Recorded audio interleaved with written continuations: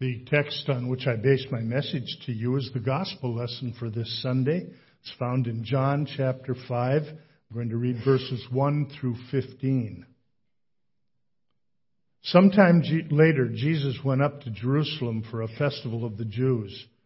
Now, there is in Jerusalem near the sheep gate a pool which in Aramaic is called Bethesda, and which is surrounded by 5 covered colonnades. Here, a great number of disabled people used to lie, the blind, the lame, the paralyzed. One who was there had been an invalid for 38 years. When Jesus saw him lying there and learned that he had been in this condition for a long time, he asked him, "Do you want to get well?" "Sir," the invalid replied, "I have no one to help me into the pool when the water is stirred. While I'm trying to get in, someone else goes down ahead of me." And then Jesus said to him, "Get up, pick up your mat and walk." At once, the man was cured. He picked up his mat and walked. The day on which this took place was a Sabbath. And so the Jews said to the man who had been healed, "It's the Sabbath. The law forbids you to carry your mat." But he replied, "The man who made me well said to me, 'Pick up your mat and walk.'" So they asked him, "Who is this fellow who told you to pick it up and walk?" And the man who was healed had no idea who it was, for Jesus had slipped away into the crowd that was there. Later, Jesus found him at the temple and said to him, "See, you're well again. Stop sinning or something worse may happen to you." And the man went away and told the Jews that it was Jesus who had made him well. Now, as I look at this text this morning and as I share a message with you based on it, we're going to do it in terms of 3 different scenes. The first scene is that which takes place at the pool of Bethesda. John tells us in our text that Jesus went up to Jerusalem for a festival, but we're not sure which one. Commentators are divided on the question, and frankly, no one can be sure for sure which it was because John doesn't specify which festival it was. So the bottom line is it doesn't matter. It really doesn't matter. What does matter is what Jesus did while he was there for that festival. What he did was to go to the pool of Bethesda. Do you know what the word Bethesda means? House of mercy. House of mercy. And I wonder if it was aptly named. Richard Lenski, as he comments on this passage, says this particular name was most likely bestowed upon it because of the erection of the 5 porches for the charitable accommodation of the sick, or because of the mercy God manifested in the supposed periodic healing. But if you stop and think about it, the name was really a contradiction in terms. We read in verse 3 of our text here, a great number of disabled people used to lie, the blind, the lame, the paralyzed. And verse 4 is almost assuredly not a part of the original manuscript, where it says from time to time an angel of the Lord would come down and stir up the waters. The first one into the pool after such a disturbance would be cured of whatever disease he had. It's probably not there, but it was given or put into the text later on to try and give a little better understanding of what maybe did happen there. And we don't know for sure that anything ever happened there. There's not a single recording of a single healing. And I think something like that would have been written about. I think there'd have been some responses about it. But whatever the case, there is no actual record of any actual healings at Bethesda. But let's just say, for the sake of argument, that there were. Then why only one at a time? Why did so many lie there hoping and waiting and then end up frustrated because somebody else got healed? Sverre Norberg, in his book, God-Controlled Lives, I think understands this scene very well. He writes these words: "In these porticos lay a great multitude of invalid folk, of blind, halt, and withered. They'd come from all over the land, drawn thither by the rumor of the healing power of the water in the pool." This pool was an ancient Lord's, if you will, with its fever of anticipation and its despondency of bitter disappointment. Of all hopelessness, that is the darkest which springs from continually baffled anticipation. If a few were blessed with a mental healing of their physical ailment, the majority always remained there in the spa, which to them, day by day, became more and more of the dungeon of despairing resignation. In their stoic indifference, hope died, withered by the desert wind of lonely hopelessness. Anyone who visited this misery, this veritable human junk pile, could easily distinguish the two groups. The excited newcomers who frantically awaited their chance of healing, and the many half-bitter old-timers whose eyes told of a slowly killing despair. Anticipated recovery, hopeless dying. Such was the atmosphere of Bethesda. It says they were bonded or banded together in the solidarity of worthlessness. Quite a description, isn't it? You know what? If I went to a festival, I can think of lots of places I'd rather go than to a place like Bethesda. Seriously. And yet that's precisely where Jesus went. And He went there specifically to a man who had been paralyzed for 38 years. And his encounter with this invalid from start to finish was most unusual. I mean, picture Jesus entering the property, looking over the residence, if you will, and then walking around or over, and who knows how many of each He went around or over. And then when He comes to the man mentioned in our text, there are no formal greetings, no attempts at getting acquainted, no small talk. Jesus' first words to this man were in the form of really an extremely blunt question. Do you want to get well? Now, to be honest, I mean, at first glance, doesn't this seem like about the dumbest question Jesus could ask? Oop, I shouldn't have said that on my first Sunday. But I'm serious. This is Jesus, the Son of God. God in human flesh. He knows everything.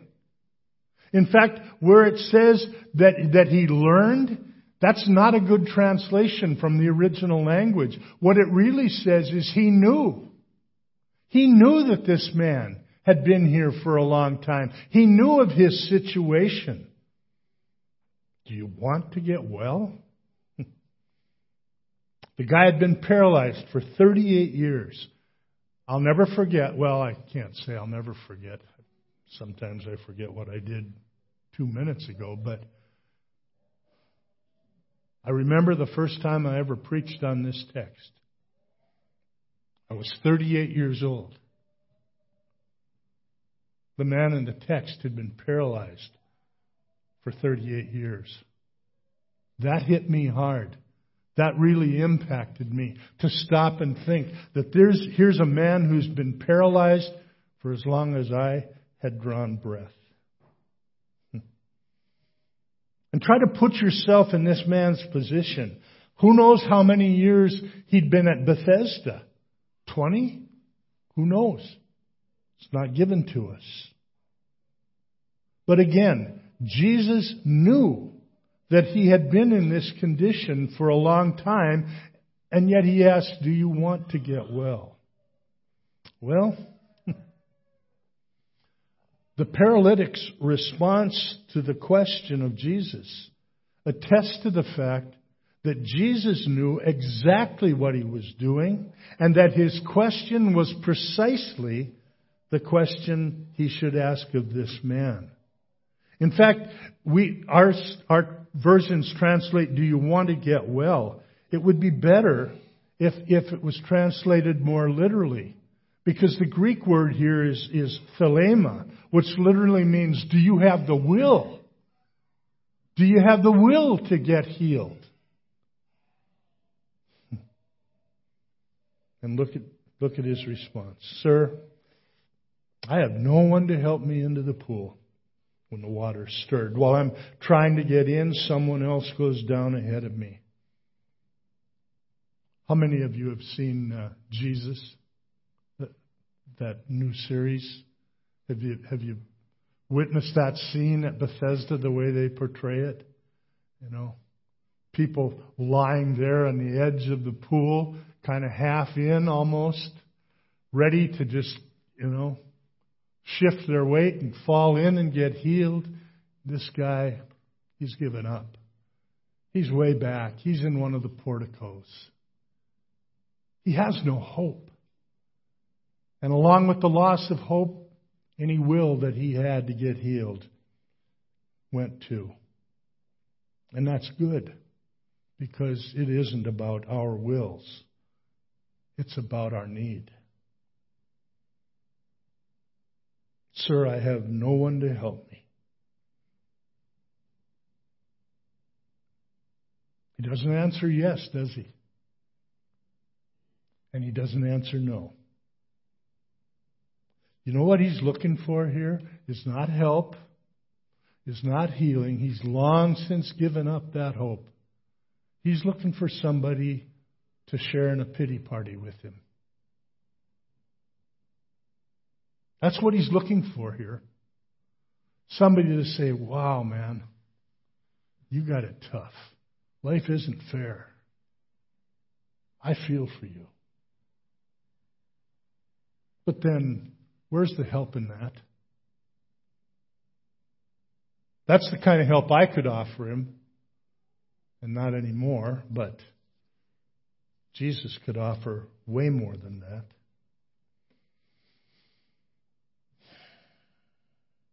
Long since abandoned, he had long since ceased to hope for healing, and now all he wanted was for people to feel sorry for him, to affirm him in his suffering, and to agree with him that life had given him a really bum deal.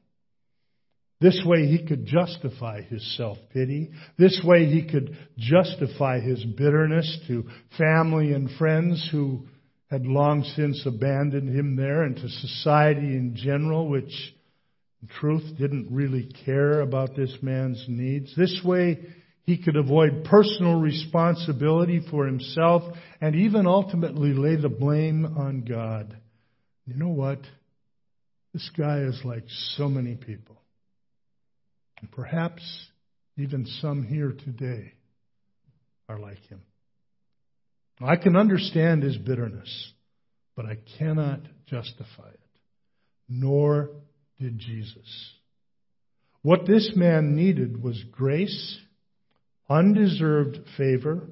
What this man needed was mercy, which I think the best definition I've heard of it is, or heard for it, is that mercy is help for the helpless. And that is an aside here. The claim of the paralytic that he has no one to help him should be heeded by the church.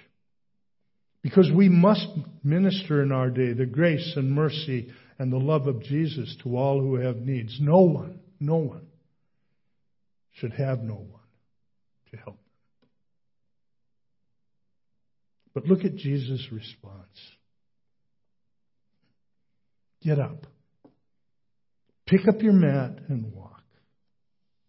There's no pity here. And it isn't my, I suppose, most often visualization of what mercy and grace are. I mean, shouldn't you kind of be weeping? Shouldn't you kind of be, really a soft-hearted person? Shouldn't you be leaning down and, putting your arms around this guy when you're talking mercy and grace? I guess not. Because Jesus just bluntly says, get up, pick up your mat, and walk.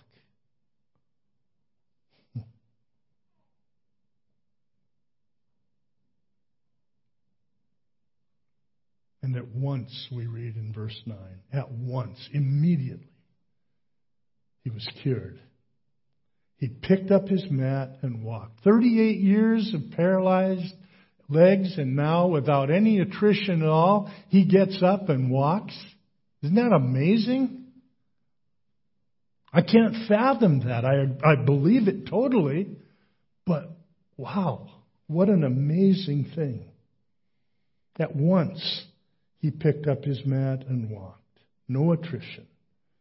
And theologically, no room for decision theology here, because it wasn't about his wanting or his will.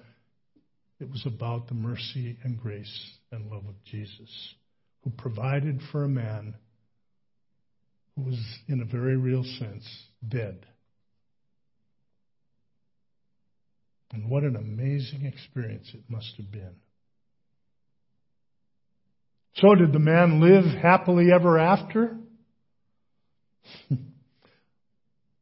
No, I think his fairy tale life, if you will, was very short-lived. Because as he realizes this healing and picks up his mat and walks, I doubt that he really thought about the fact that this was a Sabbath, and now in obedience to Jesus, he's going to go out and break the Sabbath. I mean, that's the first thing he does. He gets healed, and he goes out and breaks the Sabbath. And the Jewish leaders didn't let it pass. Buddy, don't you know what day it is? What are you doing carrying a mat? You can't do that. Well, he's doing it, but you can't do that legally. It's the Sabbath. You're breaking the Sabbath. Well, he says, and that's the only answer he really could give, the man who made me well told me to pick it up and to walk. And so they asked him, who is this fellow who told you to pick it up and walk? And isn't that interesting? What a twisted perspective we see here from the religious leaders. Who is the guy who told you to break the law? It's really their concern. Who's the guy who told you to disregard the Sabbath? What kind of person would do that? They don't ask about healing here. They're not concerned to be in joy and rejoicing that the man who'd been paralyzed for 38 years could now walk and had the wherewithal even physically to pick up his mat and move along the streets. No, that's not what they're concerned about. They're concerned that the guy is breaking the law.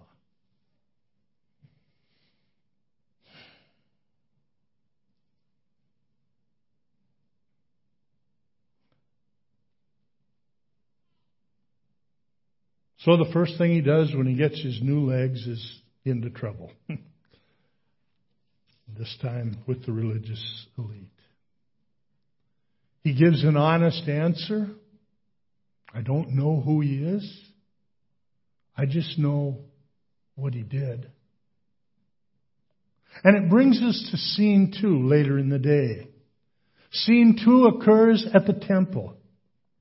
And the good news here is that Jesus was not finished with the paralytic. Physical healing was only the beginning of what he wanted to provide for this man. And we read in verse 14, later Jesus found him at the temple and said to him, see, you're well again. Stop sinning or something worse may happen to you.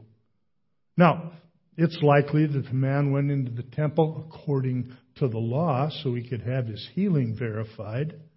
And I don't know if he walked in there still carrying his mat. Maybe he gave it up, huh? He could go down to Beds R Us the next day and get a new one.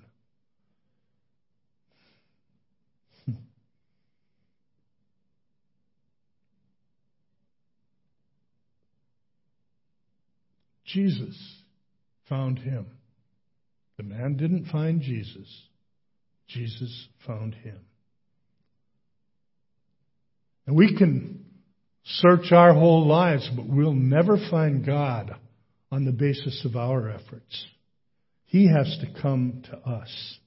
He has to come to us just as we are, just where we are, in our helplessness, in our paralyzed condition, and bring life to us. Jesus tells the man to stop sinning, but I want you to note that this is preceded by the statement, "See, you are well."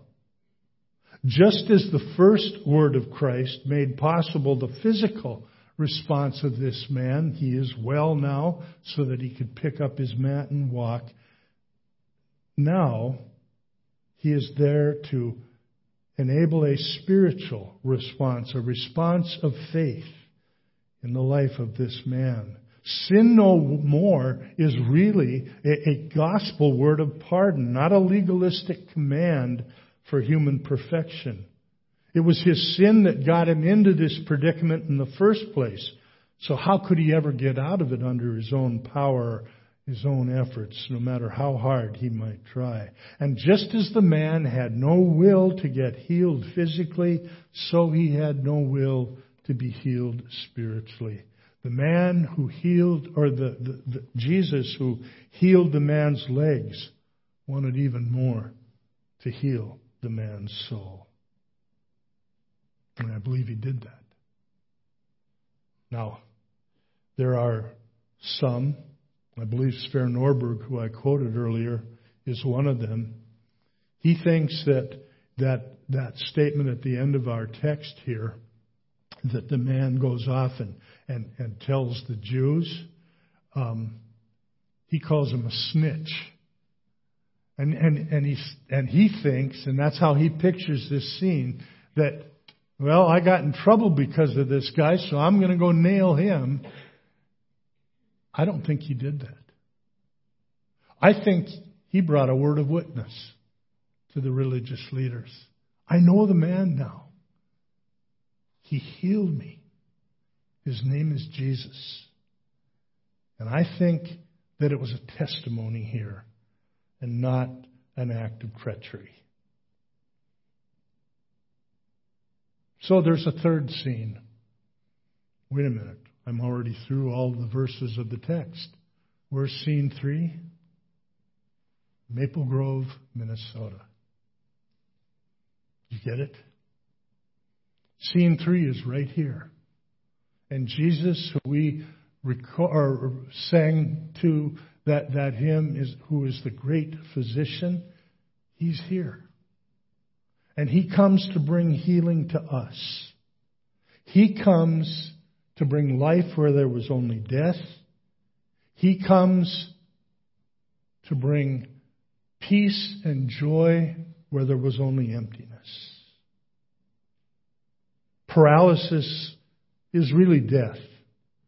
It's helplessness. It's bound wills. And there are many who are paralyzed by their own sinfulness. Perhaps you're one here today. You're suffering the consequences of your sin. You're unwilling to accept personal responsibility for your predicament. You blame others, or ultimately God Himself, anyone but yourself. You're unable to get yourself on your feet. You're alienated. You're bitter. Truly, you're hopeless. And yet Jesus comes to you to make you well. Jesus comes to you to make you not only well physically, but to give you life in your spirit. To cause you to be born anew. To give you the gift of faith by which you might trust Him personally as your Savior. Now, there are others here perhaps today who are paralyzed by sins that have been done to them. Innocent victims who unfortunately haven't reacted successfully to them. Victims of divorce or abuse or whatever. and you find yourself unwilling and unable to forgive those in your past. You're unable to put the past behind you. You're unsure that you even matter to anyone the way you've been treated in the past. You too are alienated, bitter, and hopeless.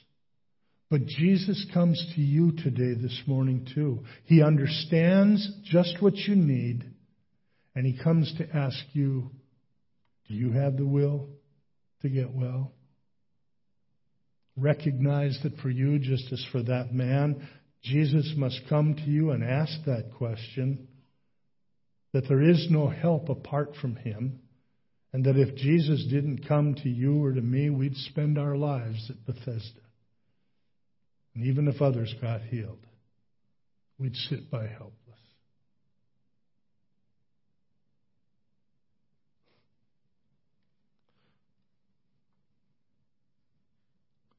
What do you think it smelled like at Bethesda?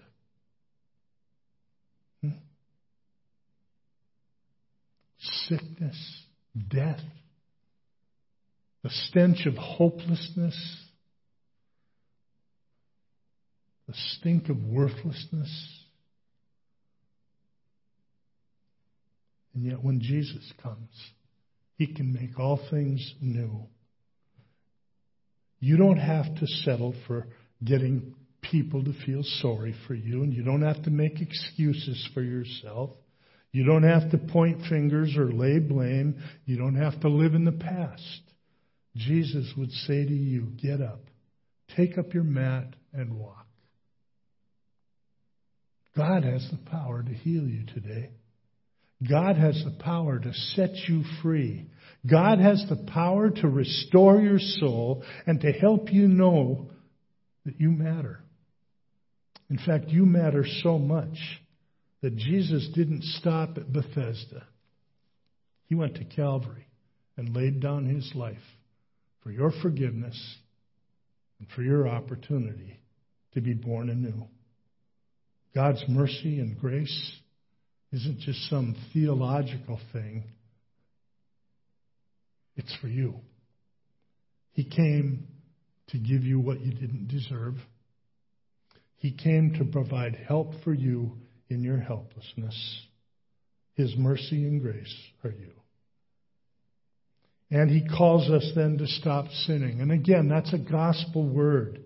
It's not a demand for perfection, but a call to live by faith, to live in His grace, to live dependent upon Jesus for every step you take. It's a call to live in daily repentance and faith. Life may be for you like it was for the guy in our text. Won't necessarily get any easier for you. You'll still meet with problems, and some of them serious, and some of them undeserved. But remember that God's promise to you is God's promise, not man's prohibition. Jesus said, "Surely I am with you always, to the very end of the age," Matthew 28. And Paul in Philippians 1:6 says, "I'm confident of this, that He who began a good work in you will carry it on to completion until the day of Jesus." What He begins, He'll see through to the end. He will not abandon you. He will meet all your needs according to His riches in Christ Jesus. Do you want to get well? Do you have the will? No? Well, Jesus has the power to give you new life, to work faith in your heart, and to enable a response in faith. Get up. Take up your mat and walk. And walk with Him. Walk with God, new in Jesus, set free from whatever it is that has paralyzed you or bound you or beaten you down, to walk with God in a personal relationship with Him, in daily renewal, because His grace and mercies are new every day. Amen. Father, this is your word to us. I don't know, I appreciate the experience of mercy and grace and the reality of your love as is expressed in this text. It's not a real emotional thing, but it's a life-changing thing. It's an all-powerful thing. It can make us new and keep us new. And so, Lord, by your grace, enable us to get up, to take our mat, and to walk, to follow you. In Jesus' name, amen.